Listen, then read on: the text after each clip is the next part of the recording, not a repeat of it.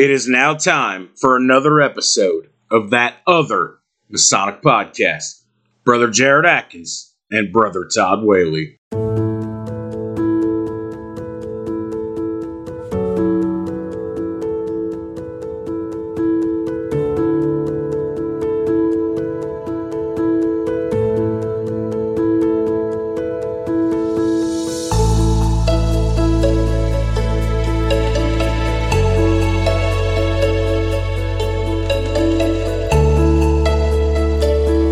Welcome back to the season finale of that other Masonic podcast. I'm Brother Jared Atkins. I'm Brother Todd Whaley. Coming to you from Bethlehem Lodge 574 in Birdseye, Indiana, the southern part of the Hoosier State, baby. Very southern. Season finale time. Here we go. Yeah, what a season it's been. We wrapped last season with the wrap-up for the Oklahoma Masonic Indian degree team. Yep. We opened this season with talking about the C.W. Ward Cave degree. Yep. And now we're going to put a bow on this season, and we will return to you with Founders Day 2023, or 2024, excuse me. Yep. We're going to take a little break here.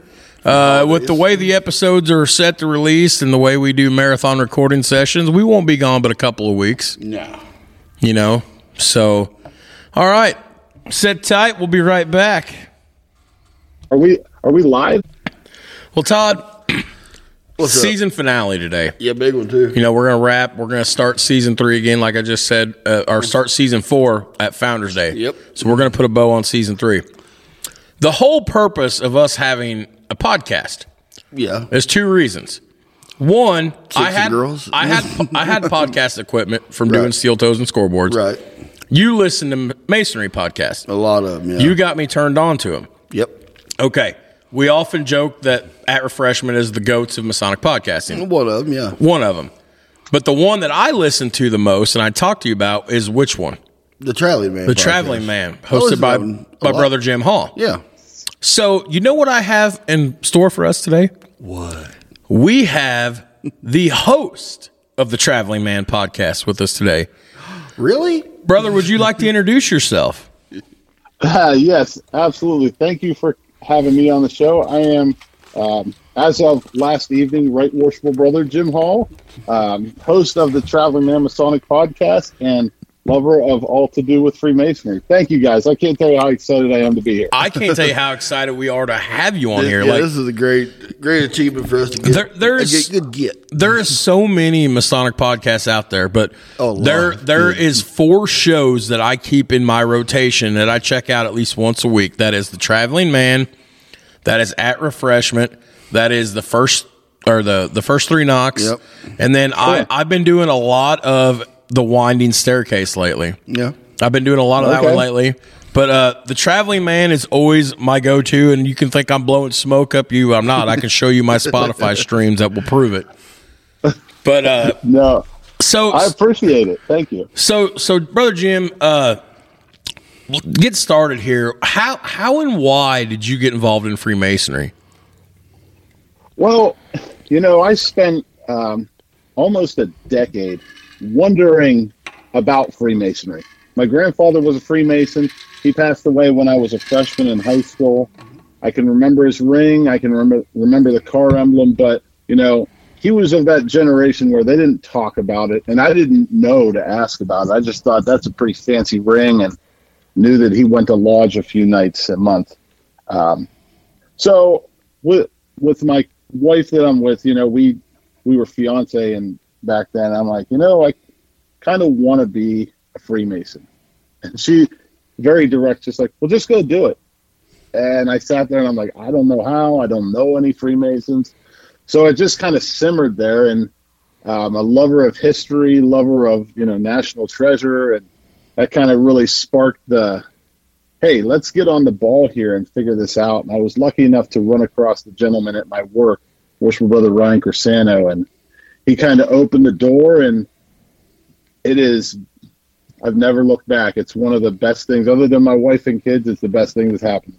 Awesome. I feel that same way too. It's taken me a long time to kind of get there, but through 15 years of being in, you know, and you've seen me post on Facebook. I just started my journey into the York Rite. You've seen me post about it.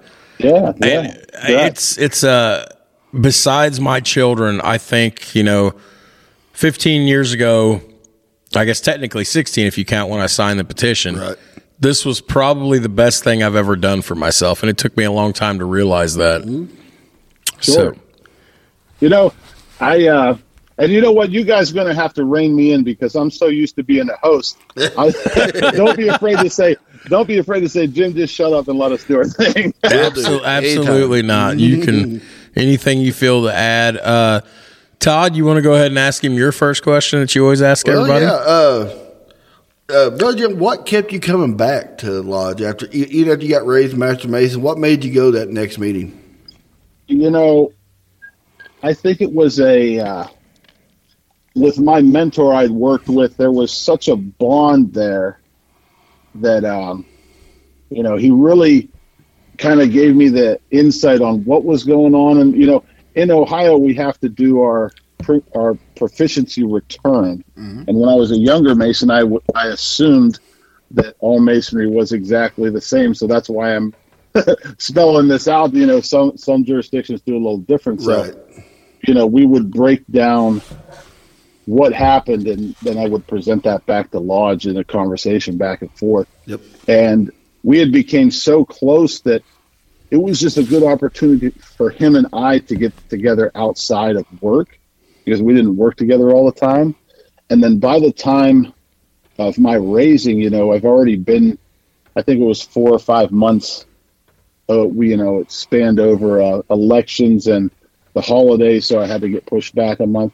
So I'd really formed some of those bonds of friendship that, this is where I saw those guys. This is where I got to, just relax and kick my feet up and enjoy some fellowship there. And it just continued to grow from there. The fellowship, I call that the connections made, or like the secret sauce. They're the reason why. They're the reason why I was excited to come on today with you guys, because it's another connection. It's another reason for me to go out and visit people that otherwise I would never know. The secret sauce. Secret sauce. I like that. So speaking of, the connections and what part of Ohio is East Palestine in?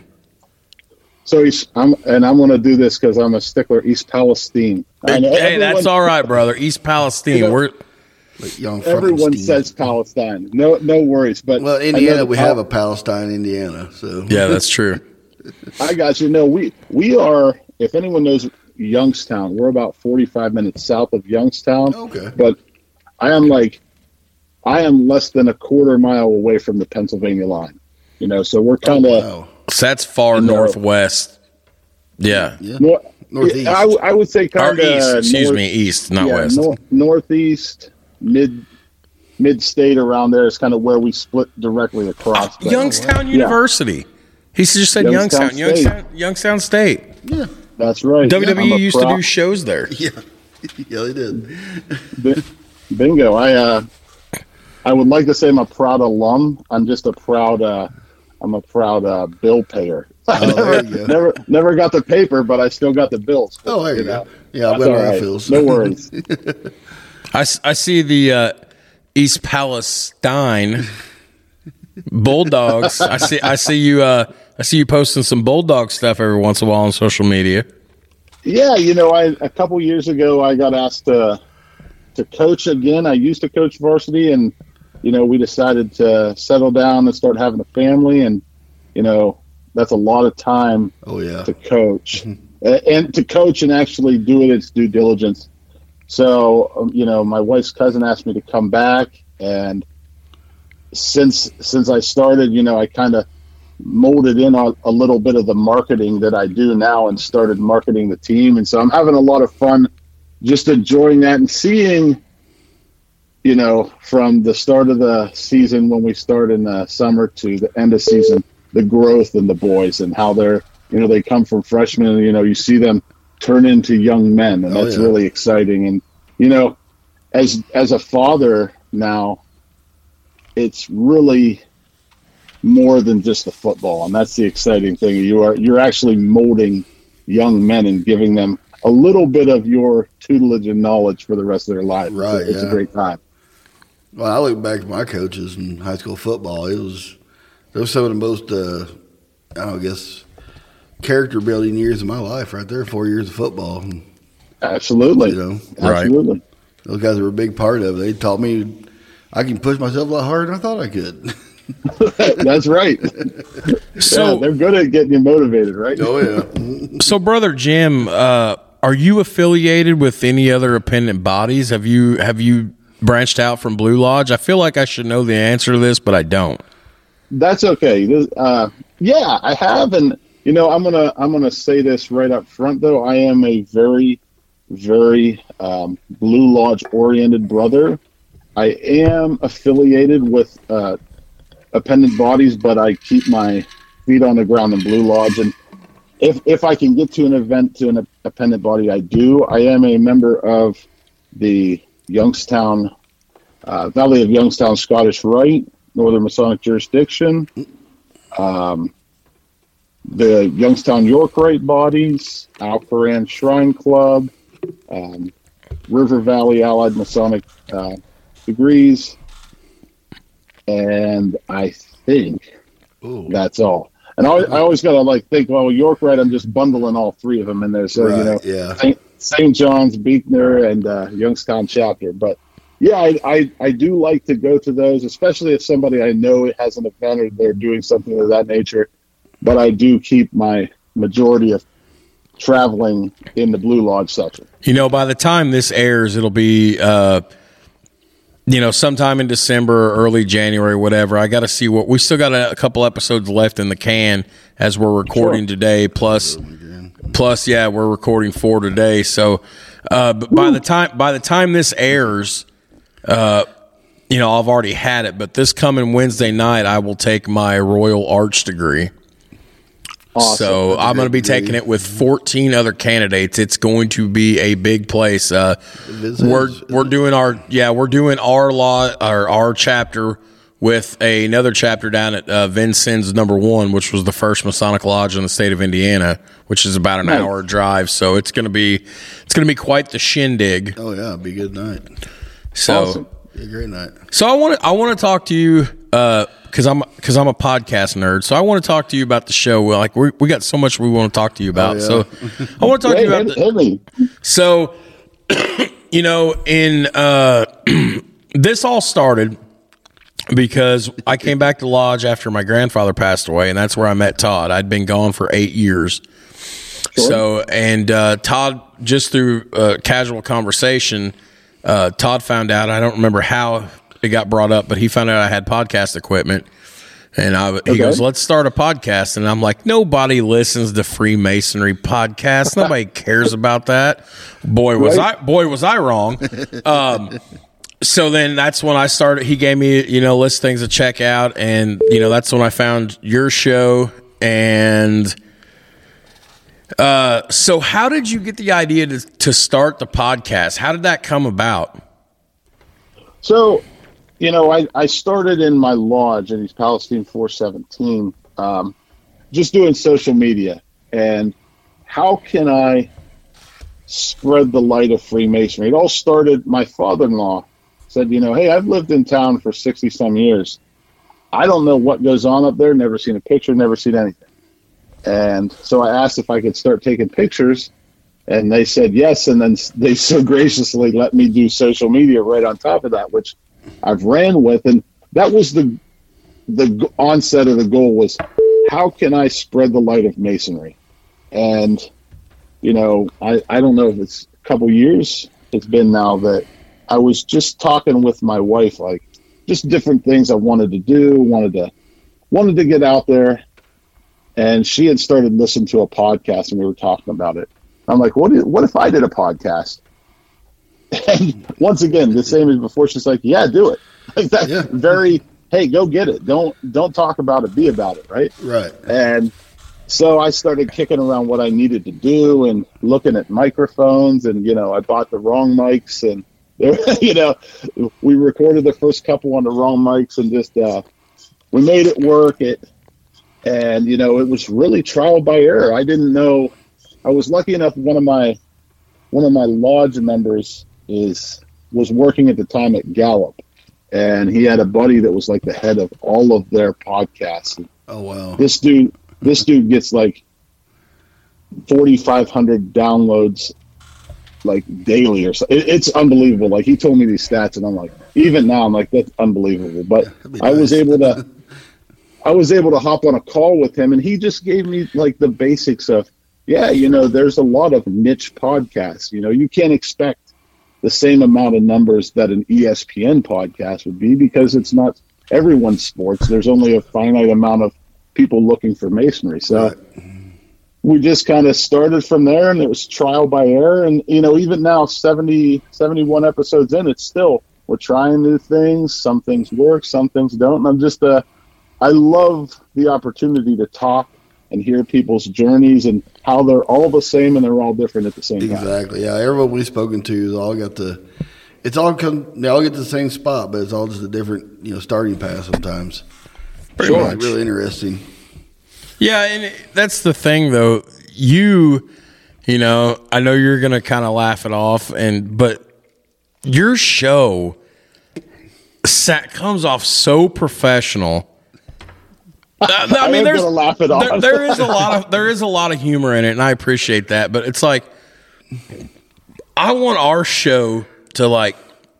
I mean, me and you are just a bunch of clowns. We're just jokers. We're just the comedy of the state of Indiana. But like with your show, though, it's so informal, and it's formal and informal at the same time. Informative, and so much information.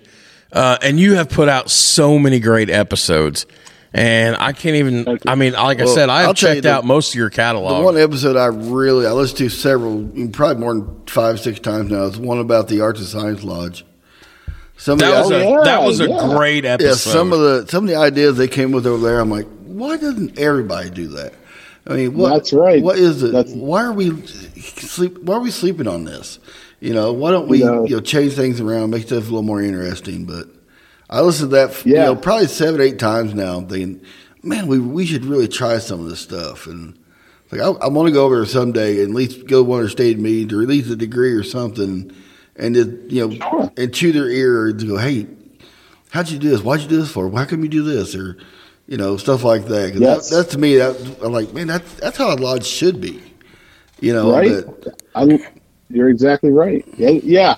They, Right Wolf's brother Dan Harinko, that was his episode. And yeah, man, they really, every time I talk to one of their guys there's always a little nugget that I try to come back and plant that seed in my own lodge. So like, man, if we could get that going, that'd be a whole nother level. Yeah, we always try to make every degree special for every candidate, but for the most part, I mean, they're all the same. I mean, you get the same lecture, the same ritual, and some of the other guys are doing.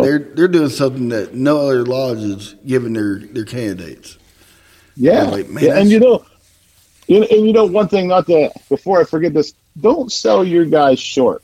You guys are doing great work. I know I do the same thing. You laugh about it because I'm the same way. I'm just trying to get through it all and spread the light. Right. You guys are doing awesome work. Don't ever sell yourself short. You guys are putting in the time. You're doing how many podcasts a day? God bless you. I do one at a time, man. I can't overload. That's just the way it was. It was so hard for our schedules, and Todd and his wife are always busy. So it's like, okay, the first few episodes we did, we launched a year ago in November of last year, and we would do one episode, and then it's like, we kind of enjoyed it, so we wanted to do more. Yeah. But it's like, we can't get together every week. So I would say about December, so about a month in, we're like, you know what? We're just going to block off a Saturday or Sunday afternoon up here at our lodge where we record at. We sit in the lodge room, and we just started banging them out. We do 5 or 6 episodes. I think our most one day we did 7 episodes. That was a long day, but we didn't have to get together again for almost 2 months, so it worked out. Yeah. So we film material, and then we don't have to get back together again, and. I keep wrapping my head around what he said a minute ago. That one guy, 3,500 downloads a day. Yeah, I wish. Could you imagine? I wish we get that many a day.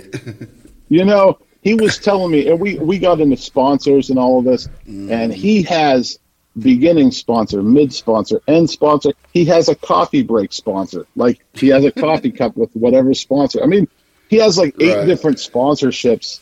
And I'm like, man, I don't know how you do it, but God bless you. That's unbelievable. I wish we could get one. Yeah, right. Help pay for some of this stuff. But, you know, we are, I don't want to toot our own horn, but we have gained a lot of traction. Yeah. And, you know, the last few months, we're coming off 800, 900, 700 downloads a month average. Before that, it was like 400. Yeah. Like, we hit the summer, and then we exploded in the summer, and it's been off to the races since then. And I keep making the joke. I was like, you know, the Scottish Rite, you know, we're kind of nipping at their heels there.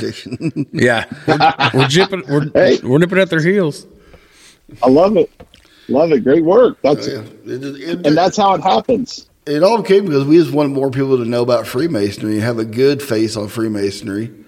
Where, you know, a lot of people, they speculate what happens inside the lodge and everything, and we just come here, we'll tell them, hey, this is what happens. And one of the things that surprised us is, you know, we're not endorsed by Grand Lodge. And again, you put the disclaimer out on your show. Everybody puts them out. Yeah, we're too lazy to do that. Well, I'm just lazy. I'm the executive producer. All the equipment stays with me. Todd doesn't have it.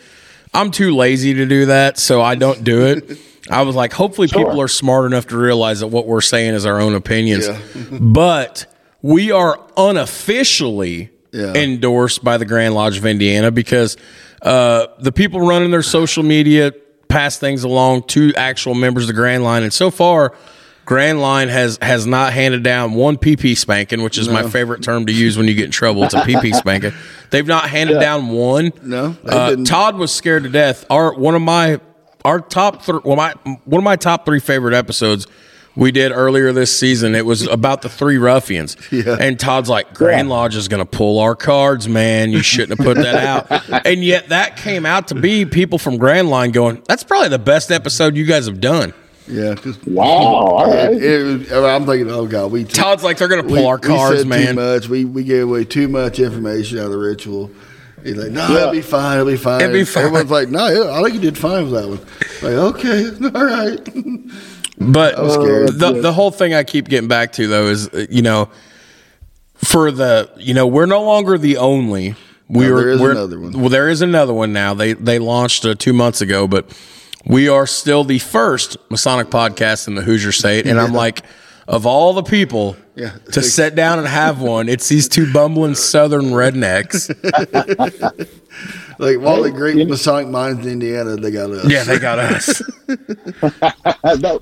But you know what? That is the beauty of what and I'm saying we're doing because podcasters and in Freemasonry, because it's all kinds. It's me, it's you guys, it's the first 3 knocks. And it doesn't matter whether you're a marketer in your basement or you're in the Hoosier State or, you know, wherever you are, you can still spread that light, and the enthusiasm and excitement that you guys carry for it naturally carries over. And that's what I love about it. You know, speaking of podcasting, there's a few Masonic podcasts in Ohio. Is there? Yeah, Brother Nathan Davis does and Jim knows what I'm talking about. It's the Masonic Ring podcast. Oh yeah. Yes. And absolutely. I haven't heard from him in a while. I don't know if he stopped podcasting or what. I haven't checked it out in a while.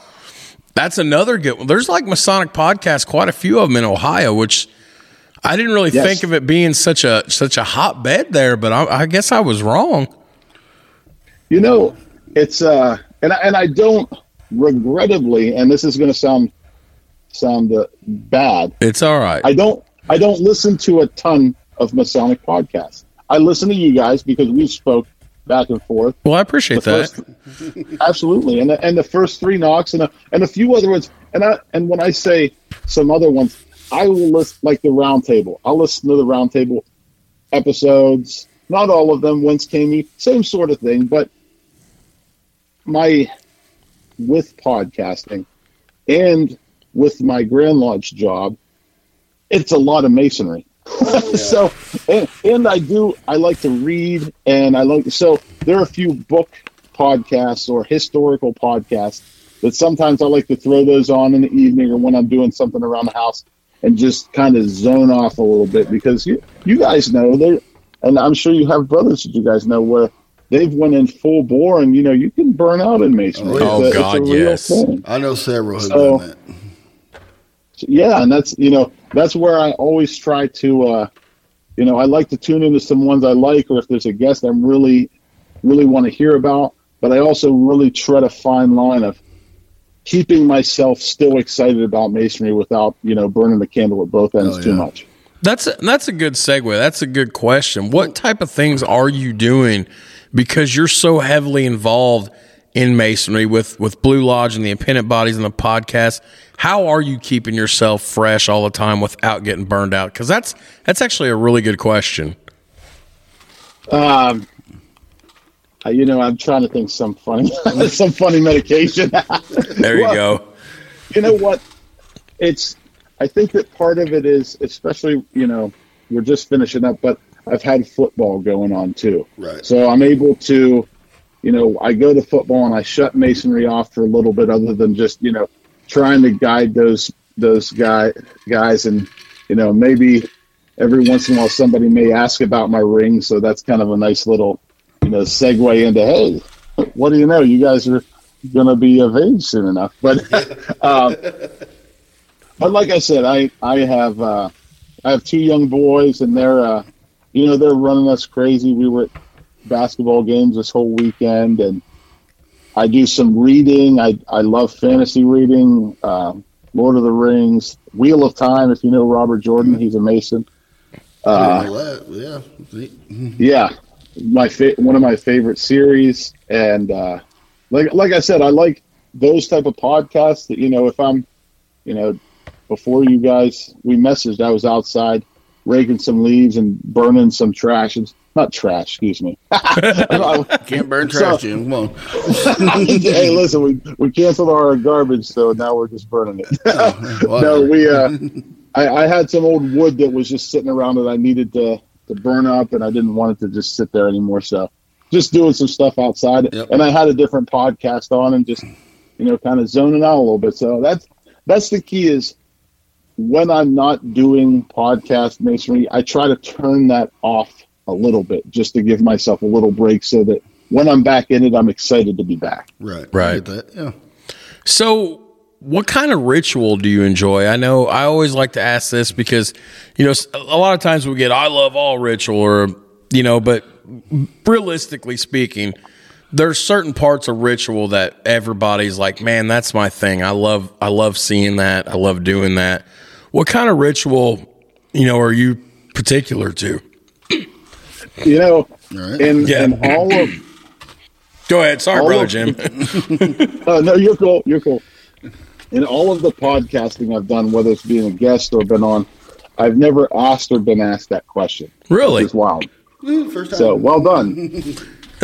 I have... There are a few different parts, and obviously... I know Ohio, ritual, and Indiana, or PA, or New York. They're all a little different. They're all telling the same story, but a little different. I absolutely love the apron presentation. That's my favorite too. There's a section in the Entered Apprentice, and I'm able to say this because it's not coded. In the beginning, God created the heaven and the earth. Yep. And in Ohio Masonry, my master year, every year our district deputies grade our lodge. So they come in and we get to do a degree just to make sure we're doing it the way the code says. We're not changing anything. Yep. And so my master year, it was Entered Apprentice. And at that point, you walk back from the altar and you say that at least I say it loud, like it's coming from God. And those are two of my absolute favorite parts. I love to see it. I love any time my lodge is down a few guys and they ask, hey, can you sit in the East? Like, if it's an Entered Apprentice, it's 100% yes. Normally I never say no, but I love those two parts. And there are so many, charges and lectures, and there's so much depth into those, but those two sections are what I really enjoy. Yeah, it's kind of my favorite. The apron lecture. I love giving the apron lecture, and seeing that guy's eyes open up for the first time after they're taking an obligation, that's pretty impressive too. Oh, yeah. Well, you know me, Brother Jim doesn't know us personally, but you know me, like my shtick. Crossfire. I hate when you call it crossfire. I don't know. Work lecture? Memory lecture, yeah.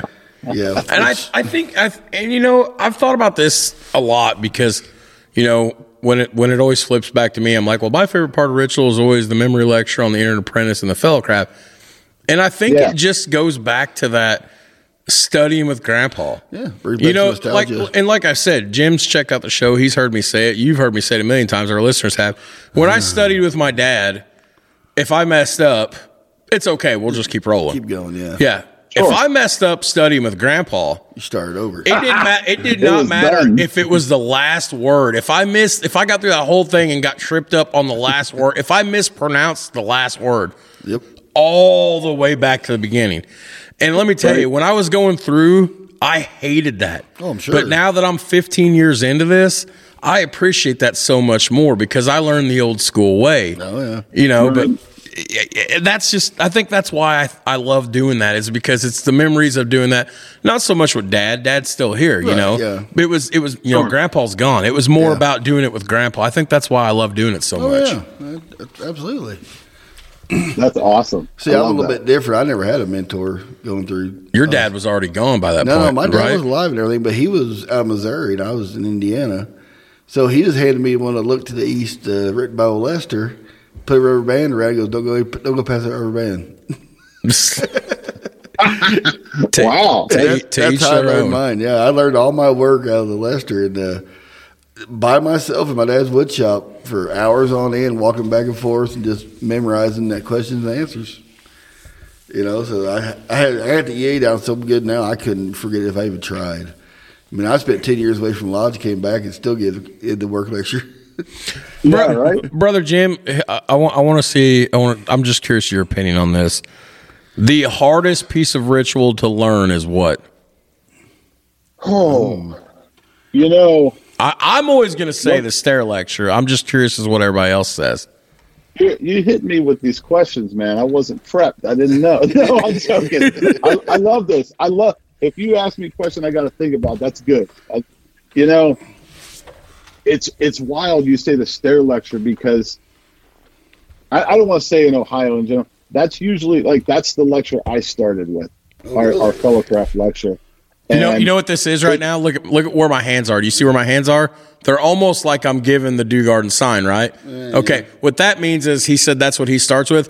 Them Ohio Masons, they're way up here. Us Hoosier Masons are way down here. They're probably smaller than ours. They're probably a lot shorter than ours. They just talk about the stairs. It seems to be that when you're learning, and I'm going to say out of the 3 lectures, because to me, I think the main lecture, at least the way Ohio does it, they're the hardest because they're the most lengthy. Right. You have to put all of it together. You have to flow. You have to, know it inside out.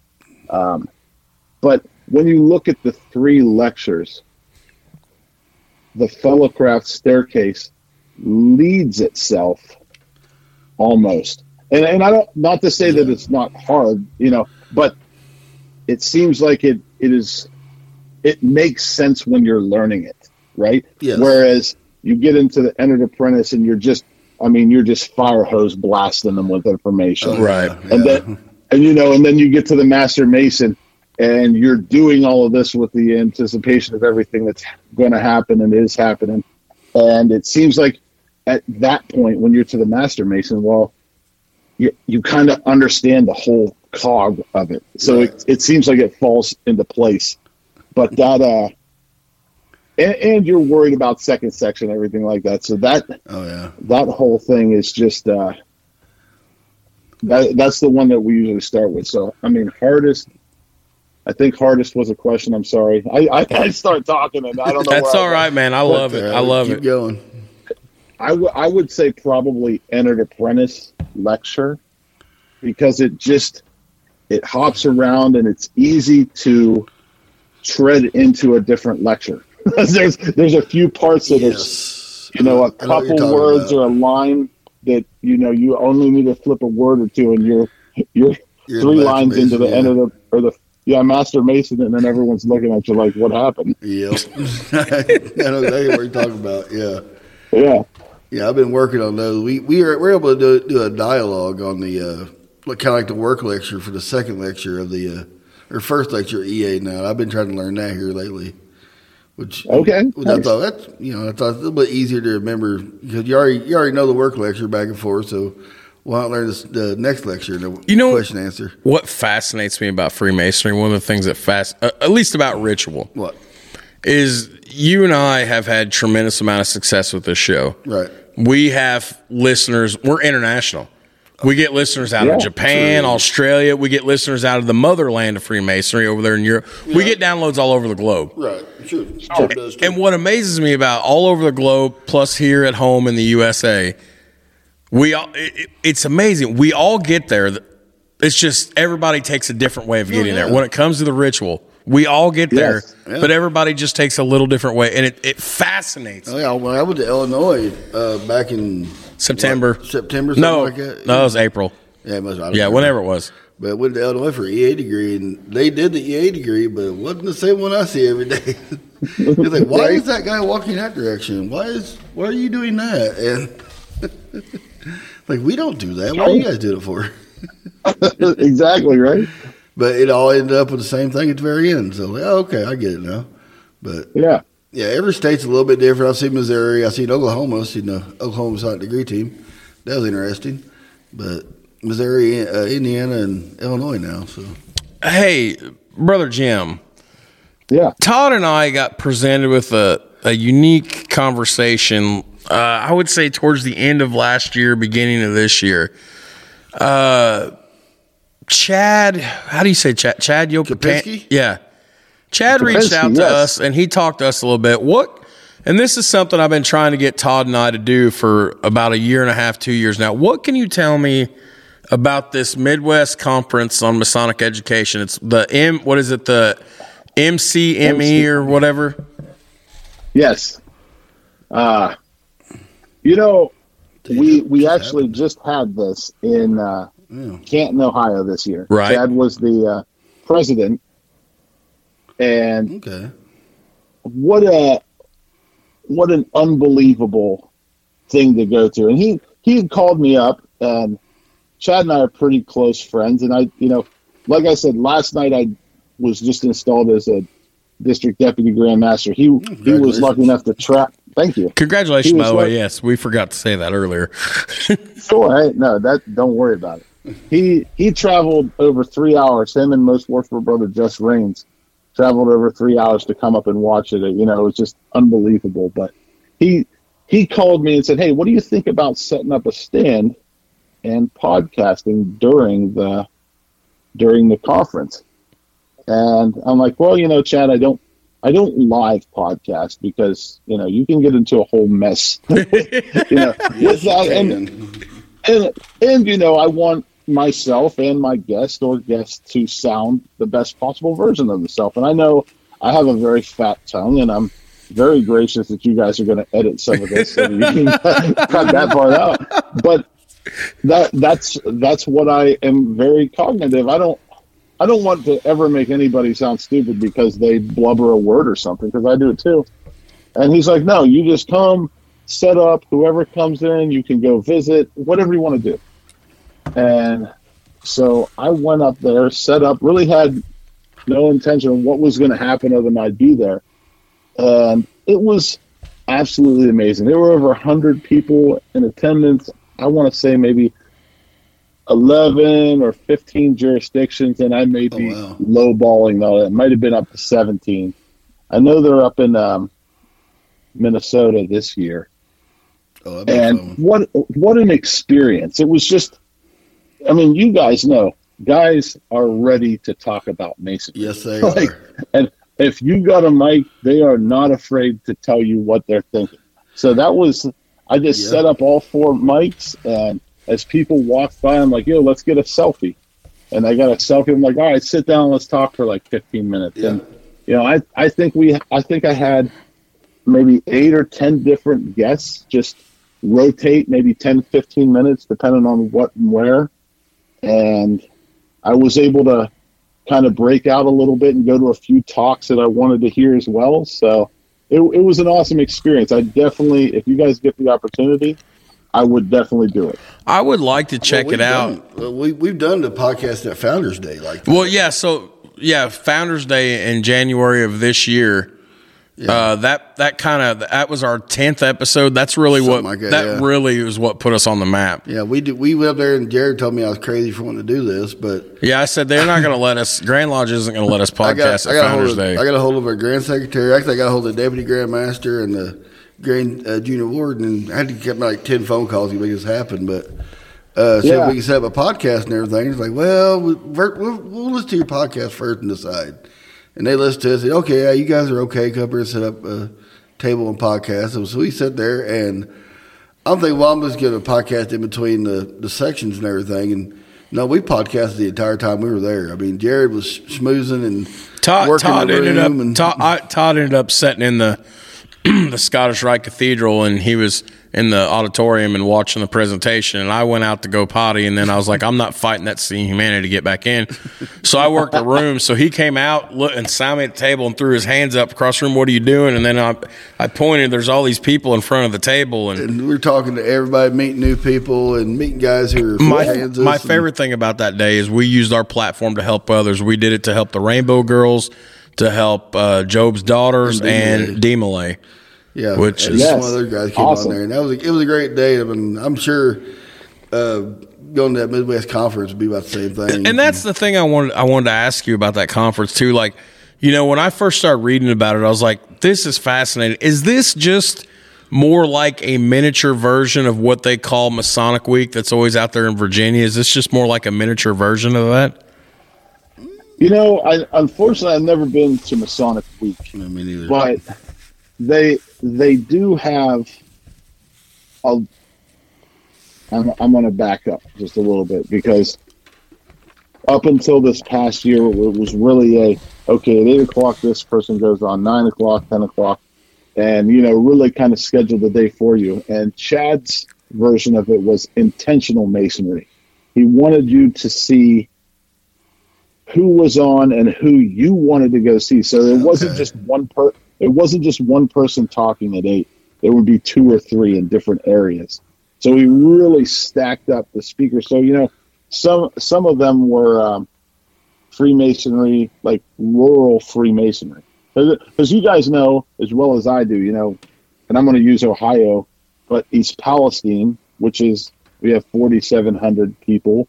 Closest big city is Youngstown. Right. But, you know, our masonry, while it's the same, we're doing things and going about things in our village differently than in Columbus or Cleveland, Ohio. Right. Okay. Because of the dynamic and what's going on and just the relativity of how close everybody is, right? So he wanted to do the same thing with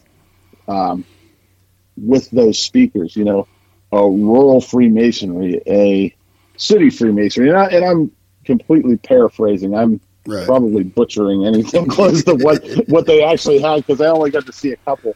Right. But, you know, and then they had a couple keynote speakers that those were times that were only blocked off for them. But it was very intentional that you went and found what your niche in Freemasonry is, because everybody has that, whether it's a fellowship, whether it's esoteric, whether it's podcasting. You know, there's so many niches in Freemasonry.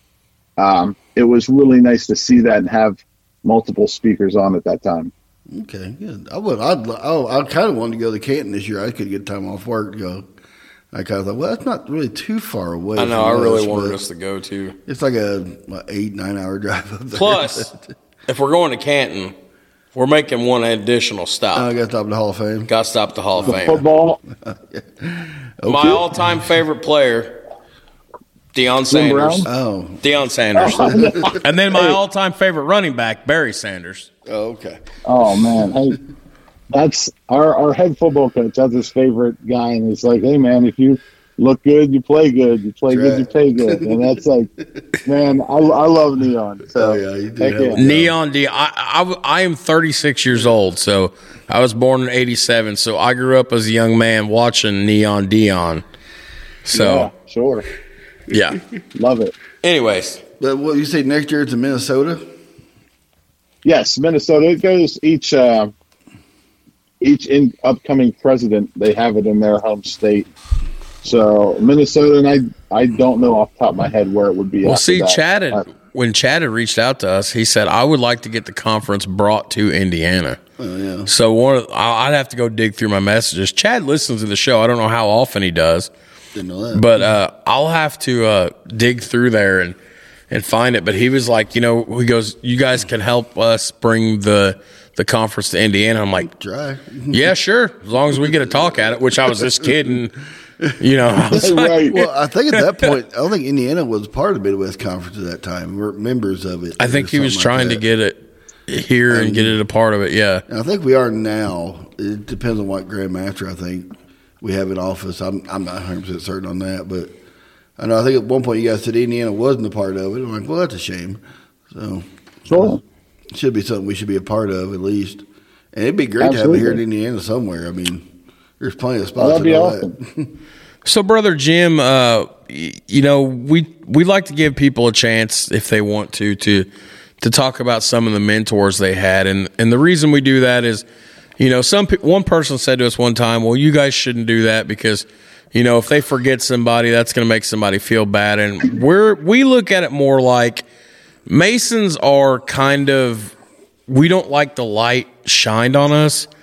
So when we do this, it gives us a chance to get those brothers, get them a little bit of the recognition that they deserve because they have done good things. They have inspired people. So if you want to, can you tell us a little bit about some of the people that obviously Todd and I aren't going to know any of these people more than likely, but can you talk to us about some of the mentors you've had in Masonry that have had a profound impact on you? Yes, absolutely. And you're 100% right. There are so many great Masons who will say, I wasn't doing anything special. I was just doing what needed to be done. And everybody knows that's total crap. They go above and beyond. And there's so many of those guys. And that's another thing that I love about Masonry, the humble aspect. There's, but anyways, the question, the first one that I always have to bring up is Worshipful Brother Ryan Crescendo. He's my first time petition signer. He was my mentor. When we did the mentor process, he said, a lot of people will teach you to memorize the words. He's like, I'm going to teach you what the words mean, and then we talk about memorizing. And that's something that I've carried on when I do a mentor with a new Mason, and, really took the time to explain what was happening behind the words that I was learning, because that really made it seed into my head in that memorization process. And it's been a confidant for me my entire decade in Masonry. He was my LEO when I was master, and he's been my marshal for my DEO and district deputy installations, and just been a real pillar of Freemasonry. And just a guy that I don't know if Masonry would be the same if I didn't find him first for me. Okay. And a few other ones. Worship Brother Wade Bear. He was, I was fortunate enough to get in line. Ryan was master, Wade was in the West, and then I was in the South. So it just worked. And those guys, were such good servant leaders, and everyone has a different leadership way of doing things. Ryan was a very lead first, and Wade was an excellent delegation and having the numbers and everything prepped. And they really just laid the groundwork for when I got into East. It was like a cakewalk because I saw two absolute masters of the craft at work doing it. And then last but not least, actually there's going to be two, so that's all right, brother. Two last but not least. I see that. I almost forgot one. There's a major one there. So, most worshipful brother Jess Raines. He was Grand Master of Ohio in 2019. And I actually saw him do degree work in Indiana, the Scottish Rite Indianapolis Cathedral. They did a tri-degree day with Indiana and Michigan. So 2019, I was over there for that. So that was cool to see rituals. Did you see the sword hanging from the roof? That's my favorite thing. Did you see the sword hanging from the ceiling? He's like, I don't remember. I'm trying to pull it back. We did the smart thing and drove out, watched all three, and then drove all the way back. We had a long day. We actually got a huge van. We rented a van. There was 11 of us that went out. Oh, wow. It was a long day. That would be an awesome day. Before you hit us with that last name, though, I want you to. I think you'll agree with me. One of the things I tell people about Masonry when they don't know nothing is I said there's architecture in it too, and they kind of look at me like, "What do you say?" And then I show them the Scottish Rite Cathedral in Indianapolis. They're like, "Well, I don't know anything about this Masonry you talk about, but I know that's one of the most beautiful buildings I've ever seen in my life." Yeah. I spent so much of the degrees looking around at the wood carving and the deep red. Is it redwood? I don't know. It's a Russian oak type of wood. Russian. Okay. Yeah. It was just, it's so immaculate. It was such the ambiance that cathedral and that room creates is just unbelievable. It was such an experience. It was one I really, really was glad I was able to make the trip out for. It's a beautiful place. We're very fortunate to have Grand Lodge there every year. Yep. Founders Day. It's a beautiful place. Absolutely. You couldn't ask for anything better now. Most states are having their Grand Lodge at a hotel conference or something like that. Yeah, we get to have ours in the Scottish Rite Cathedral. It works out perfect every year. It's awesome. Yeah, that's awesome. All right, well, back to your list. Who's the last name there you were getting ready to throw out before I interrupted you? And the last one, and if you've heard on the podcast, I call him the legend, Right Worshipful Brother John Martin. Oh yeah, I've heard you talk about him. Yeah, he was our chaplain when I was master, and he's past district deputy. I think he served for 4 years as district deputy. He was the 24th district advisor for 3 or 4 years, and the man is like a Masonic cheat code. It is, if anyone's a gamer out there. I love that. It was like having the easiest job in the world as master, because with him beside me, if I even fumbled a word, he knew. He didn't need the book. He's one of the few men that I knew that if I held up the ritual at his peak time, he knew every single word in the ritual by memory. Wow. The coded and uncoded. He just was. It's the kind of thing that I'm starting to tear up already talking about him, because he's been his wife has had some health issues and it's kind of taken him out of the lodge. So he was able to break away last night, and he did my obligation. That's awesome. Yeah, and I think of all the things that I try to do and work towards in Masonry and spread the word, and that they are so minuscule compared to what he's done. It's such a, you said about, and it isn't like this, but you're saying Indiana Masons are here and Ohio Masons are here, which that isn't, we're all on the level, right? But that is exactly how I feel with John. I am so far down the chain compared to him that if I could do 1/10 of what he did, what a Mason's career that would be. It's a nice way to show a little tribute there. Yeah, that's great. So, how long did you spend as a lodge at LEO over there in Ohio? So I was not an LEO. I was a DEO, a district education officer. Oh, okay, all right. Yeah, so the DEOs, I was there for 2 years. Okay, and they're appointed every year by the Grand Master, usually up to 3 years if you do your job diligently. And my job is we do the LEO workshop, training them on what is Masonic education, what could be, and different processes they could do to make their lodges more excitable and get some more action going on there. Right. Okay. I know you talked a lot about it with Chad Kapinski and those other guys, and I always thought, man, that'd be. We have lodge instructor. Well, we got. I'm trying to think now. My mind went blank. I'm sorry. No, we have a ritual. What was Jackie Ash's job? Well, he was Grand Lecturer. Yeah, we had Grand Lecturer, Assistant Grand Lecturer, and then there. Every year, it's been changing a lot here in Indiana. We had Deputy Assistant Grand Lecturers around for a while. Then we had area reps, and we had liaisons. It seemed like it changed membership every year. Liaisons. We had something change every year. We have a lodge of instruction every year, and I think this year it's going to change again. Where usually we had to perform a degree, whichever degree they chose. We had to perform a certain section of that, and usually team up with another lodge, stuff like that, and. One lodge does one half, the other lodge does the other half, and everything. And now they've changed it all and everything. And so I was kind of curious, what the job was like for the DEOs over there. They actually had to go watch lodges to perform a degree to make sure they're doing it right and following the right steps and not doing everything too out of line. And so I was just kind of curious. What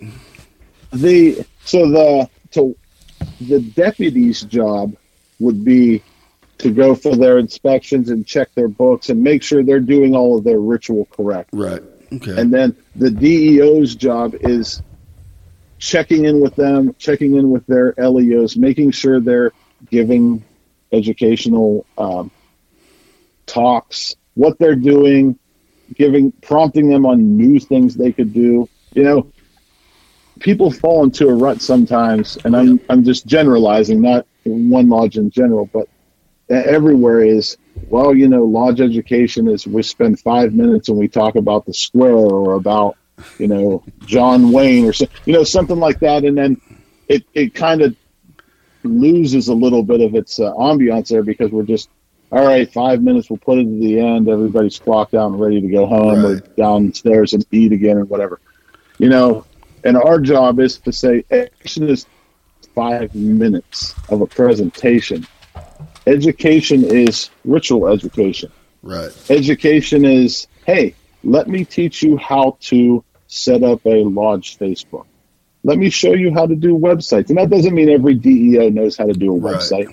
But there are so many pivotal things that you can use Masonic education for. And that's the DEO's job, is to show them, hey, it isn't just your master telling you, hey, do 5 minutes and I'm going to get the cane and yank you off the stage when you're done. It's, be dynamic with it. Change the game. Do something that's never been done before. And that's what we're trying to do. That's a heck of an idea right there. I never thought about that one. Because I know we talk about our podcast quite a bit and stuff like that and everything. We never thought about including that in lodge education. How we podcast, why we podcast, how we podcast, stuff like that. I mean, there's been more interest in our lodge about what we're doing. Yeah. Before it was kind of, these guys are just, these young bucks are just doing something goofy. We don't care about it. Then when we started getting support and we started pulling in some outstanding guests, past Grand Masters, and we talked about the Oklahoma Masonic Indian degree team, and sure, we're getting a lot of support from our lodge now, but I've never really thought about us doing lodge education based on that. That's a really good point there. Yeah, it is. Yeah, absolutely. So, Brother Jim, I kind of some Masons I ask this question to, some I don't. I tend to ask this more to Masons who are more, kind of the younger generation, in that 45 and under range, that are more in tune with where the world's at today. I want to talk to you a little bit about, just pick your brain with Freemasonry and social media and how it,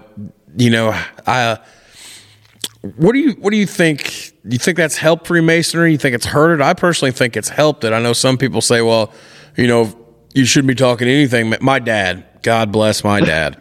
He's double nickels. When he found out Todd and I were doing a Masonic podcast, Who can't talk about that stuff in there? You'll get by. You can't have a masonry podcast. And it's just like, it's fine, Dad, I promise. Yeah. No, you know what? I think that it is absolutely essential to this day and age. And, it isn't for the fact of, hey, everybody's doing it, we need to do it too. But, for the longest time, and I'm going to use just your dad for an example. That's fine. He's not doing anything wrong. Let's pick on him a little bit. I love it. By what he's not doing anything wrong by what he's saying, because that's the, kind of the way the old hat was, is, hey, we keep it to ourselves and we want somebody to be interested enough to ask about it. And that's great. And it worked for a long, long time. But the problem with that is everything else in the world, and I'm saying informationally, sped up. So while we're waiting for a gentleman to say, hey, what's going on with that ring? They're on YouTube and they're on Facebook and LinkedIn and every other thing, and they're playing video games, and there's so many other options. Yep. That if we put our heads in the sand and say, eventually they'll come to the door and knock, they never will, because there's too much stuff hitting them right in their face. That's right. So we have to be on that forefront of being out there. And it does not give away any secrets. And we get into arguments in Ohio, and this is not a Grand Lodge podcast. See, I'll do it for you. But, it's just ingrained in my head there, right? There we go. You hit the right button. I got the right button this time. There is nothing that we put out there that is saying, you need to come join Lodge right now. I'm not pandering to somebody to join. I'm giving them an avenue to find us. And that's something that, for me, I spent 10 years thinking about Masonry and not overly motivated, because I didn't know anything about it other than the hearsay and whatnot. And nobody was asking, nobody was promoting it. And by the time I found it, I went onto Facebook and found our Facebook page, and it was the most pathetic. It was, I wish I had it written down how it was labeled. It was like East Palestine F&AM number 417 Freemasonry. Like, it took me forever to find this thing on Facebook. Oh, wow. And the first thing I did was change it to East Palestine Lodge number 417. Like, come on, guys, let's make it easy for them here. But we have to do that. We have to be in their faces. We have to be loud about Masonry. We don't have to give away any secrets. No. I don't want to do that. I want to keep the solemnity of the degrees, the special moment. That's the part when I walk down the road and I see somebody with a Masonic hat, and I say, you know what? Before I even talk to that guy, I know he's been through the same vetting process and the same trials and tribulations that I have, and I already have a connection with them before we speak. That's why I want them to stay where they are. But everything else, we got to let them know. We let them know what the good deeds we're doing, not for our own beating our chest, but to say, hey, we are a part of our towns, villages, cities. We want to do good. We want to show you that we want to do good, because there's so many people that don't even realize we're here to help. It's essential to be out and be in front of the public. Yeah. And that's, I mean, you're right 100%. And that's where we're at nowadays, because the old guard, you didn't talk about it. No. You don't talk about Masonry. You don't ask anybody. When I was 20 years old, I just turned 20, August of 2007. We were in the dark. You weren't a member of this lodge yet here. You were still up in Indianapolis. I thought India. Back then, July and August, this lodge set in the dark. Yeah. It was too hot outside. We didn't, Masons didn't meet. Yeah. I filled out my petition, or I went to ask my grandpa. I said, Grandpa, how do I become a Mason? He said, well, you already got the first part done. He filled out a petition. My dad was so miffed at me for about a day or two. He goes, did you go ask Dad for a petition? I said, yeah, I did, Dad. Why? He goes, you don't think to ask your own father? You ask my father? I said, I like Grandpa more than I do you. I love So it.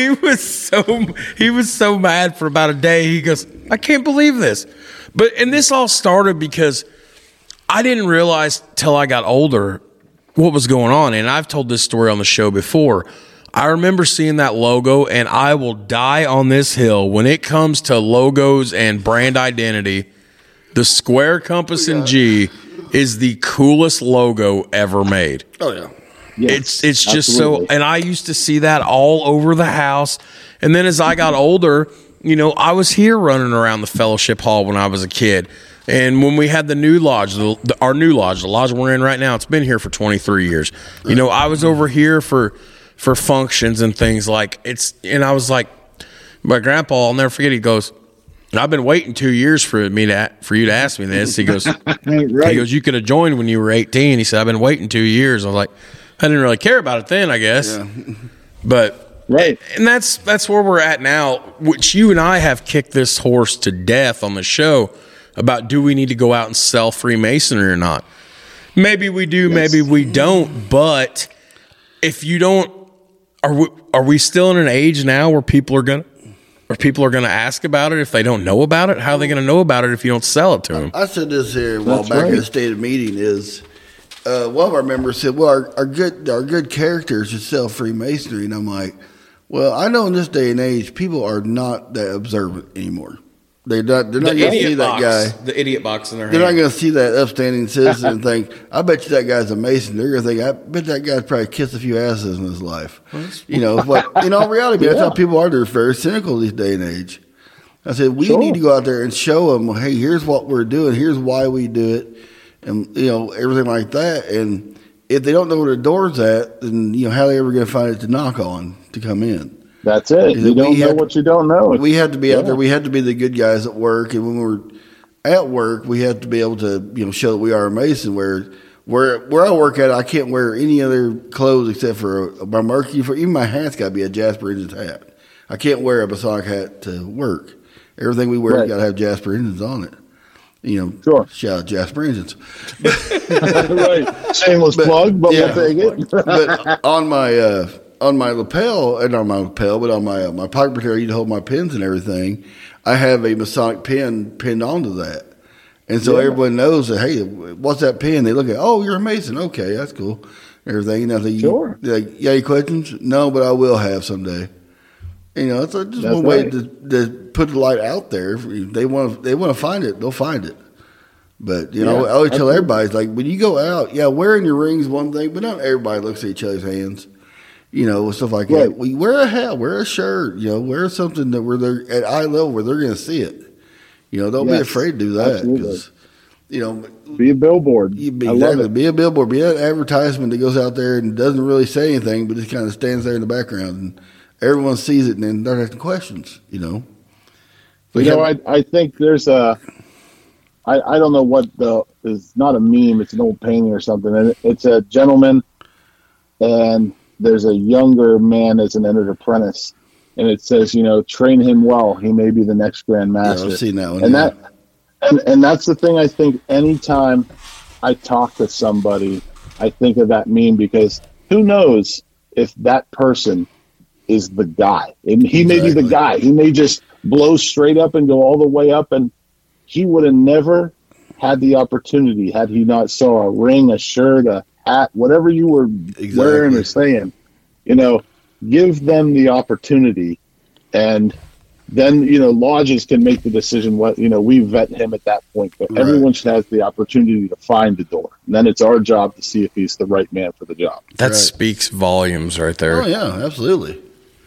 Yes, we all clamor for membership, and everything, and. You're like, well, I don't want everybody in here. I want the best people in here. I want guys who I can trust. And I want you to tell Brother Jim your story that you like to tell everybody. About I got a bunch of them, bub. The one about, in the 40s and the 50s, how many they raised and versus quality versus quantity. Well, I heard this on Jim's podcast when he was talking to the guy from is that where you got it from? Arts and Science Lodge. I thought you got it from something else. No, I got it from his podcast. Well, I guess it was from that Arts and Science episode, wasn't it? They talked about it was raising like 500 and something Masons a year. I'm sorry, Jim. I feel stupid now. I guess that was where it came from. It did come from that episode. Raising 500 and something guys a year, but there wasn't a whole lot of time for lodge education because they're too busy. Well, that's the thing. It's quality it's quantity over quality. So if you raise 500, that's great. How much of those 500 are going to be able to contribute something worthwhile? Exactly. Yes. They're not getting educated how to be Masons. They're just made Masons at that point. Boy, I feel stupid. I forgot that was on that Arts and Science episode. Those guys that are becoming officers, well, I never learned all this stuff. Well, I can't teach it to anybody else. And then the next generation comes up, and it's all about the guys who are teaching masonry now are teaching the masonry they got. We're wanting more and more education. Well, they don't know it because they were made Masons so fast, they never got a chance to learn it. All they never learned how to repeat the ritual back to them. You're exactly right. You're going to look at me and you're going to shake your finger, shake your head, and roll your eyes. Probably. But that's why I'm so 50-50 on these one-day classes because. Yeah. And I'm not saying nothing bad. Our Grand Master's the product of a one-day class this year. I'm not saying nothing against it or for it, but it does make you think sometimes. Yeah. And I have never seen such a hot button subject go on in Freemasonry like the talk about one-day classes. Well, points in now and the ring's pretty hot too. Oh yeah, points out, not in. Points out. Always. What was that? Out. I don't know, but.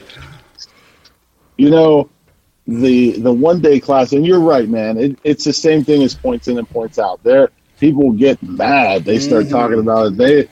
They have their thoughts, and they're right, and you're wrong.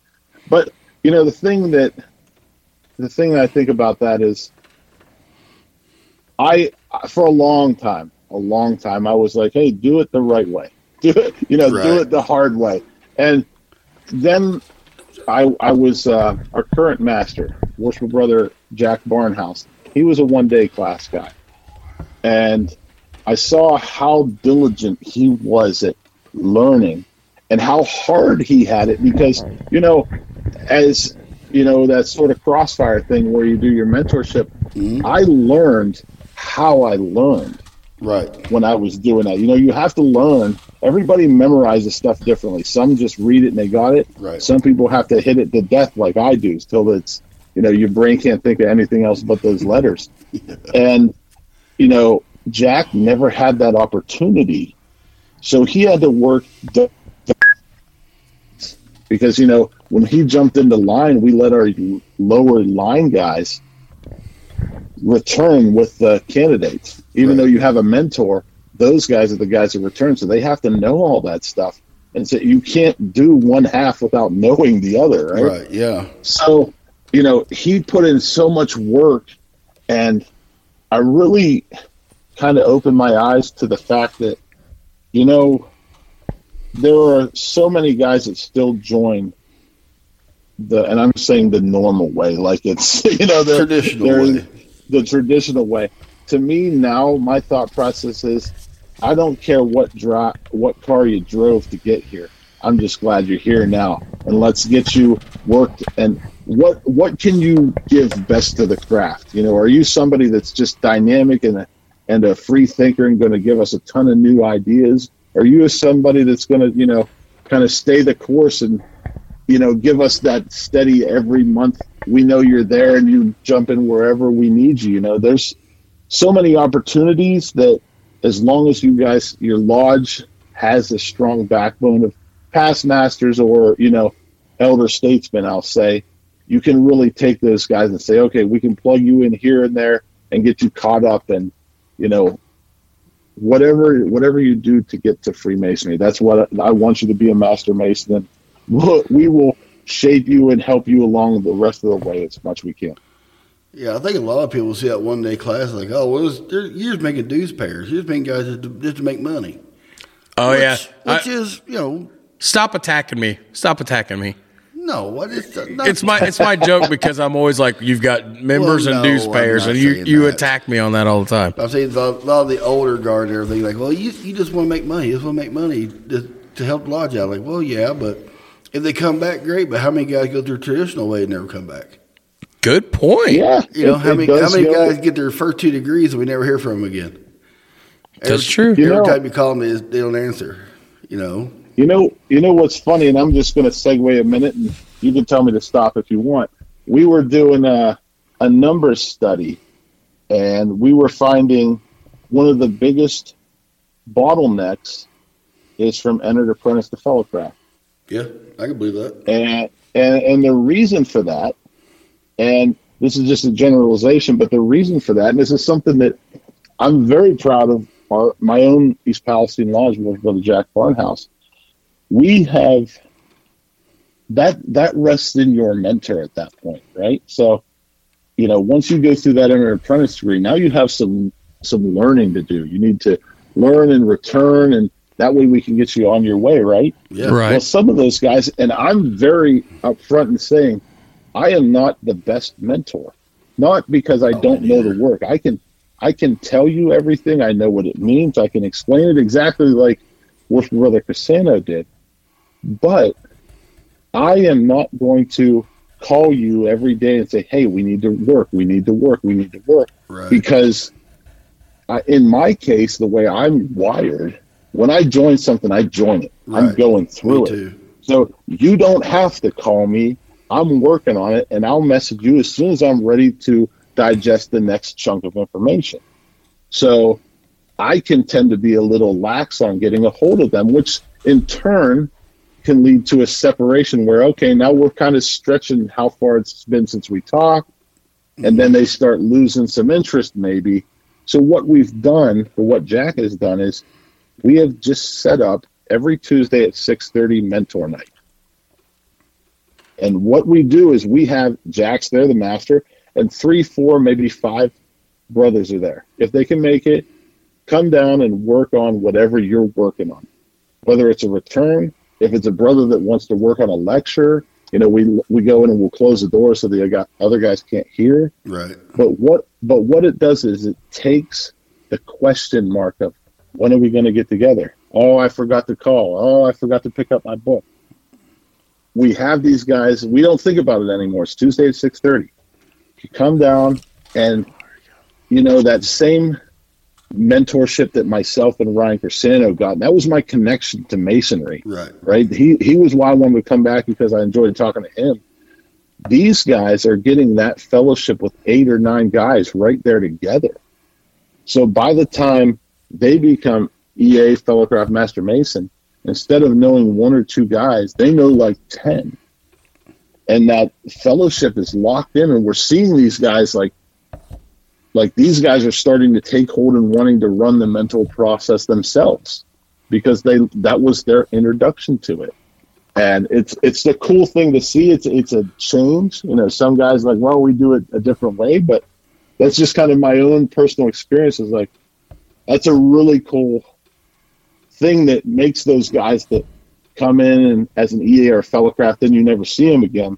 Maybe that's why. Maybe something wasn't working, or something in that nature. So just something a little different. That's a heck of an idea right there. We have quite a few Fellowcrafts out right now, EAs and Fellowcrafts out right now. And if we could wrangle them all up and get them in here, we'd probably be all right. That's it, right? Huh. I told Jared, write that down. We're going to try that. Yeah, awesome. We got a guy going to the east. Well, yeah, if you didn't know, Jared got elected to be service master next year here at our wonderful little lodge here. Awesome. That is awesome. That's exciting time. So, I'm looking forward to it. Jim, you got any advice for a guy going into the east? Oh, God, you're going to put me on the spot. Know every word in the book. There you go. No, you know what? And this is something that, if I get asked this question, it's so important. And every lodge dynamic is different, but have your plan and see it through. And make sure it's your plan. Because you and I and everyone out here listening knows, and I'm one of them, there are your past masters that are so willing to let you know what they think, and why don't you do it this way? Why don't you do it that way? And before you know it, your thoughts and your plans are so diluted into something else. I'm not saying don't take their advice. That's, you always want to do that, but see your plan, have a plan of each month what you're going to do, and then go do it. Let it rip and make it the best Masonic year that you can. That's my advice for you. Kind of the same thing I told him. Awesome. Well, I said, well, hey, set a calendar and stick by it. Have your calendar of events. I got a list of things here I've thought out today. Yeah. Well, the podcast did before this, it was me and him talking about being master and what you need to do. I got interviewed on my own show. I was not prepared. Our show, excuse me. Show. I was not prepared for this. Yeah. It's like, hey, what are you going to do with your time in the East? I'm like, really? Okay. Hey, I love it. It's a good episode, though. Yeah. He didn't like it because I don't know. But, well, you know what, though? It's better to ask that question now instead of being in the East and thinking, oh, shit. I never thought of that. You got all these hard questions answered. You just kick your foot up, wrap the gavel, and do your thing. Yeah. Pretty much. Yeah. Make your life easier by having a plan. See, I went from the junior warden to the master, and I served 4 years in the East consecutively. Everything. My. And that's tough. I went from being senior steward, senior deacon, junior warden to master. I mean, I went through quick, but that's what the lodge needed at the time. We had a lot of guys dropping out, and the guy who should have been master had to move away like in November. So that happened. I think the week before elections, he called everybody and said, hey, I'm getting transferred, so I won't be able to sit in the East. Like, oh, great. Right. So they're like, well, Todd, you want to jump in? I said, might as well. Get it over with. That's right. Love it. But thankfully, that lodge, after that was back in 06, 07, 08, 09, I was master. That lodge last year got the number 2 lodge in the state. And wow. And those guys, from what we started back then, because when we first started, the lodge was kind of, like most lodges, kind of the same, 7, 8 guys show up. It wasn't no work, nothing like that, no outside interest. And we kind of, I came up with some new ideas, and we got a few other guys came in there, and they helped out quite a bit. And the old guys are like, hey, this is working. Let's keep going. And now they're like, one of the best lodges in the state. It's all just from saying, hey, one guy going, hey, no one knows who we are. Shouldn't we do something about that? Yes. Yes, you should. That's all it was. And we started doing a few things, and it worked out. It really, those guys are flying now. I haven't been, I go back every now and then, but it's been over almost 12 years since I've been active in that lodge. Right. So, and they're still going strong, and I'm more proud of them every time I see them. Awesome. That's great. But going back to learning the ritual and everything is I went through a chair so fast that I really didn't have time to learn what the ritual really meant. Sure, absolutely. We were talking about the ruffians. If you ever listen to that episode, I made like an epiphany, and that thing like, holy crap, that's what that means. Yeah, sure. And I'm thinking back, like, man, I really didn't learn anything. Like the brother from Art Science Lodge, I can't think of his name. Dan Harinko. Yeah, Dan Harinko. He talked about that, how he went through it. He was master, and he dealt a ritual and everything. But then it took him coming back to lodge after that short period, that period he was out, to really start going, wait a minute, I didn't learn anything really. Right. That kind of opened up my eyes to that stuff. Like, well, wait a minute, I'm kind of the same way. I went through all the chairs, but I really didn't learn, why we do this, or why the northeast corner is the first spot for an apprentice. I mean, no one explained that to me. It's just how we did it. Right. And, so busy going through the motions. Yeah, right. I was so busy memorizing all the work I needed to memorize that I didn't take time to learn, well, what does this really mean? Right. And I think it's where a lot of guys who get hot-shotted up through the line quick, and you see it all the time, especially in some of our smaller lodges. A guy's really excited, he's learned the work, and, in the lodge is really excited, he's learned the work, and he's good at it, he's traveling around to other lodges. Well, hey, we'll make you senior deacon your first year. Then next thing you know, he's sitting in the East. Well, he does his, so many years in the East or whatever he does. And then he's like, well, I'm going to take a break, and never comes back again. That's it. Exactly. And, I'm feeling kind of burned out, guys. I'm going to be gone for a couple of months, and then 10 years goes by, and he's like, hey, whatever happened to that guy? Well, we burned him out. Yeah. Sorry. Yeah. Yeah, he was a Mason 10 years ago, right? Yeah. And they're there. He stops paying his dues because, well, I don't go, so I'm not going to pay my dues anymore. Sure. I don't want anybody. I mean, I always tell the young guys who are real excited, it's like, start at the bottom and hit every chair on the way up. If they want to move you ahead, say no. I'm going to stay in this chair and not get moved up too fast. Yeah, I mean, that's it. There's so much to be learned in those lectures and those experiences. And I know, even now, 10 years in, when you're sitting and you're listening to a lecture that, anyone that's active and you go to a bunch and you hear them a bunch, and there's always something where I'll be sitting there and I'll hear it and be like, oh, that makes a lot of sense. Yeah. It's almost like they wrote it for something like that. No it's kidding. like, oh, they did. Yeah. I mean, I was listening to our secretary and a past Grand Master were doing a lecture on EA the other night, and I've heard this lecture hundreds of times, at least 100 or more. And when I'd never really heard in a dialogue done, that well, a question and answer way of doing it. And I finally heard it, I'm like, holy cow, that makes sense now. I always wondered what that meant. Right. Exactly. Like, it just took a certain way of me hearing it going, oh, okay, now I get it. Now it makes sense. I've been at Mason 22 years right now, and I finally figured that out. So. Well, Todd, What? probably start to wrap this up. I don't want to. Like my son says, what? Yeah, your son. David Whaley, what? Pretty much. I don't want to wrap this up. We need to, though. Unfortunately, we have to. Like, I get it. I've been there. Yeah. I want to. I I definitely want to have you back on again. I want to go to Palestine right. I want to go to Palestine right now. Yeah. Palestine. Sorry. Hey, let's do it. Our stated meeting is this Wednesday at 7:30. We'd love to have you.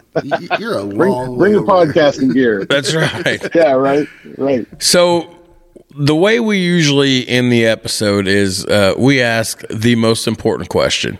This is the question that put the show on the map. No. Boxers or briefs? What are you gonna do one day when you say that and just like James, somebody says none? What are you gonna do? I'm gonna laugh and smile. So, Brother Jim, eventually we're all gonna lay down our working tools. Todd, This is the part where you say no one gets out alive. You got to remember that. I set you up and you failed. It's late. So when people look back on Time changes kill me, brother.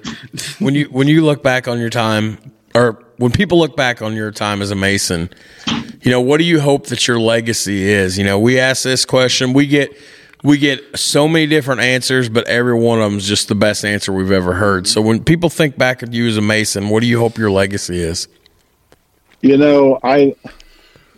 That is, you don't get asked that. There's no right or wrong answer, brother. But when somebody sees my past master's picture on the wall at East Palestine or a deputy picture or whatever they see, I hope that the legacy or the thought or anything that I leave behind is he did the best he could to give the most people the opportunity to find Freemasonry. That's awesome. And every time, it's the best answer we've ever heard. Every time. They're never the same, but they're always good. They always get there. Yep. That's awesome. Well, I can't tell you how happy and excited I was for this. Yeah, I've been a big fan of you for a long time. Yeah, we wanted to talk to you for so long, and it's just, we're not worthy. It's full on. We're not worthy. We're not worthy. I'm doing the wavy hands right now. Oh, yeah, there you go. We need to see this guy in person sometime. Someday, I'm sure we will. Yes, What's halfway between where we're at and where he's at? I bet you it's probably Dayton. No, wouldn't be Columbus. I bet it'd be Dayton. That's halfway. Right around there. Across the state for him. Well, yeah, but hey, we can do it. Yeah. I've been in Dayton. It wouldn't be Cincinnati. It'd probably be Dayton. Yeah. I'm going to Google. I'm Googling this. Yeah. It's about 7 hours to Dayton from here. So.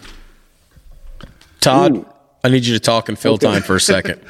I have to get the Google out. This is going to bug me if I don't. So you're on the far east side of Ohio. Yes, it takes me about 8 Dayton hours. Probably be 4 hours from me. 4 hours from Dayton. So hang on, I'm looking. You probably get to Columbus, Indiana. It'd be halfway for us.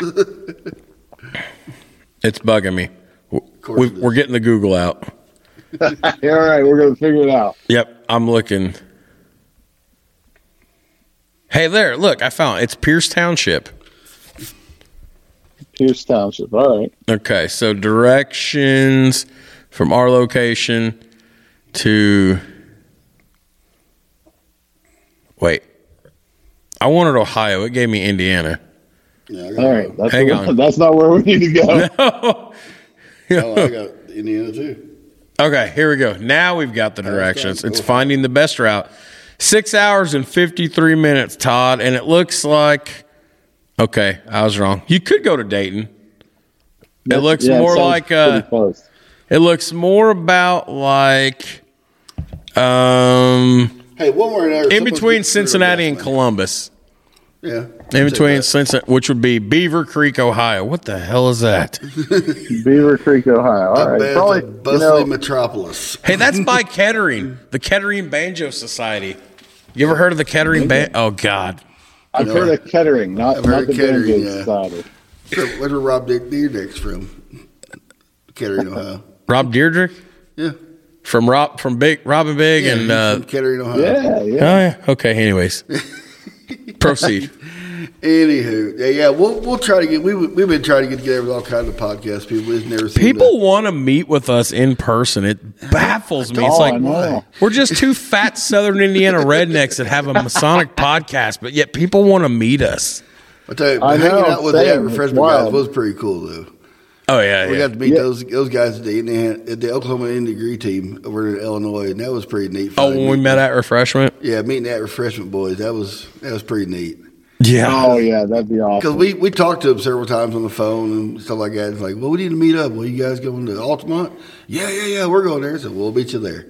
So nice. It was neat seeing the faces on from hearing the voices all the time. So. Sure, absolutely. Well, Brother Jim, this has been a tremendous honor for me and Todd. Absolutely. Believe me, honest to goodness from the bottom of my heart, this was awesome. And I can't say thank you enough for taking time out of your Sunday afternoon. A Sunday that's got everybody all jacked up because of the time change. Yeah. But right, we're here, and thank you so much for being on the show. And we will definitely get you back on again. Absolutely. Thank you, guys. I was pumped when you messaged me, and keep doing what you're doing. Keep spreading that light of Freemasonry. I appreciate it. All right, we will. Hey, thank you so much, brother. Thank you. Have a good one. You too. Bye-bye. Bye-bye. And Todd David Whaley. That was pretty awesome right there. That was awesome, and that is going to be let me tie the bow, a wrap up on season 3. So, So as people are listening to this now, it's obviously out whenever it's out. As we're recording it, I don't know where it's going to be out at, but it's going to fall sometime in December, I'm thinking. So ballpark, we're going to take somewhere between the neighborhood of 2 weeks to a month, just depending. And we will not be back until Founders Day will be our first episode. Mm-hmm. And technically, they'll hear Founders Day, and then we'll get that out, and then we'll have to get together again and immediately start building content again. But we have earned this break. Here we are a year later, and look at us now. Who'd have thunk it? Who would have thunk it?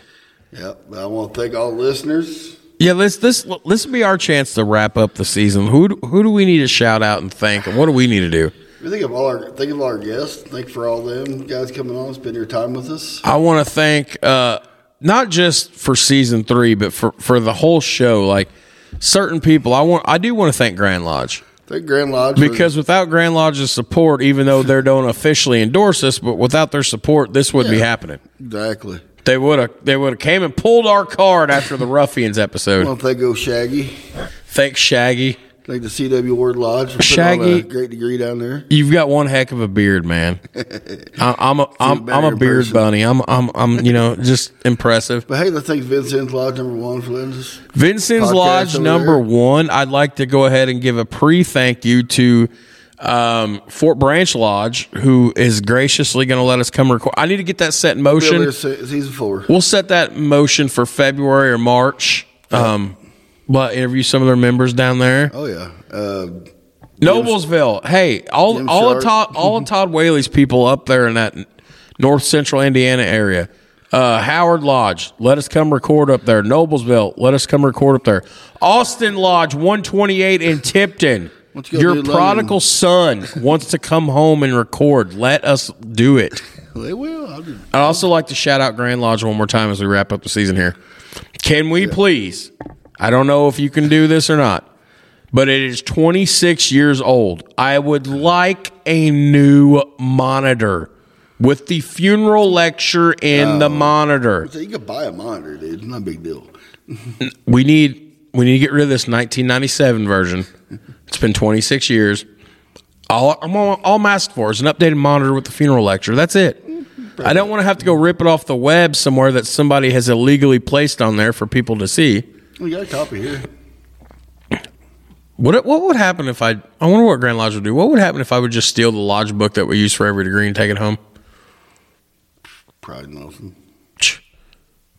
That's it. I'm going to hold Grand Lodge. I'm going to hold him at ransom. Grand Lodge. Grand Lodge.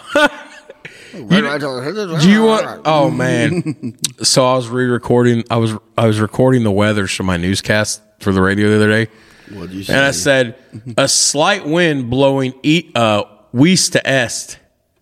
I said west to est. Yeah, I can see how it could happen. West to est, and I'm on the radio. You're professional. Hey, this microphone is what got me my job at the radio. And the success of this show, I can't say it was steel toes and scoreboards because they're like, we've heard some of the stuff on that one. You need to watch your language. Listen to this one. But all right, man. But thank all listeners, everybody who told everybody about everybody's support. Like we could not have dreamed a year ago that this was going to happen. I was hoping for maybe like 50 downloads a month, which is about what steel toes and scoreboards gets. Is 50 downloads a month. We are far. You hit 400 to 500. That's pretty good. We hit 400 to 500, and then the last 3 months, dude, it's been 900, 800, 700. Like it's just boom. You just gotta keep talking about it. Keep posting those things out there. That's right, and we will talk about it when we return in January because we have earned this break. And January what? 13th, I believe. It's Founders Day. January 13th is Founders Day at the Skystar Cathedral in beautiful downtown Indianapolis. So if you guys have always wanted to make the trip out, Founders Day is open for everybody. Yeah, it's open to all. Come see us. We're going to have a booth set up. We will be there. We will be podcasting. We'll be talking to everybody and their cousins. Yeah, come check us out. Come hang out with us. Come have fun. Todd and I are just as ugly in person as we are when we over the radio here. And yep. Face is made for radio. Face is made for radio. Come get your picture taken with us. We'll rub your belly, you know. I don't know about that. But I wish somebody rubbed my belly. Nope. I'm out. and we are out. So, for the final time on this awesome Season 3, it has been a wrap. This is the Season 3 finale. So, for Brother Todd Whaley. And for Brother Jared, we will see you guys back here Founders Day, January 2024. Yep. This has been an episode of That Other Masonic Podcast. Peace. Later.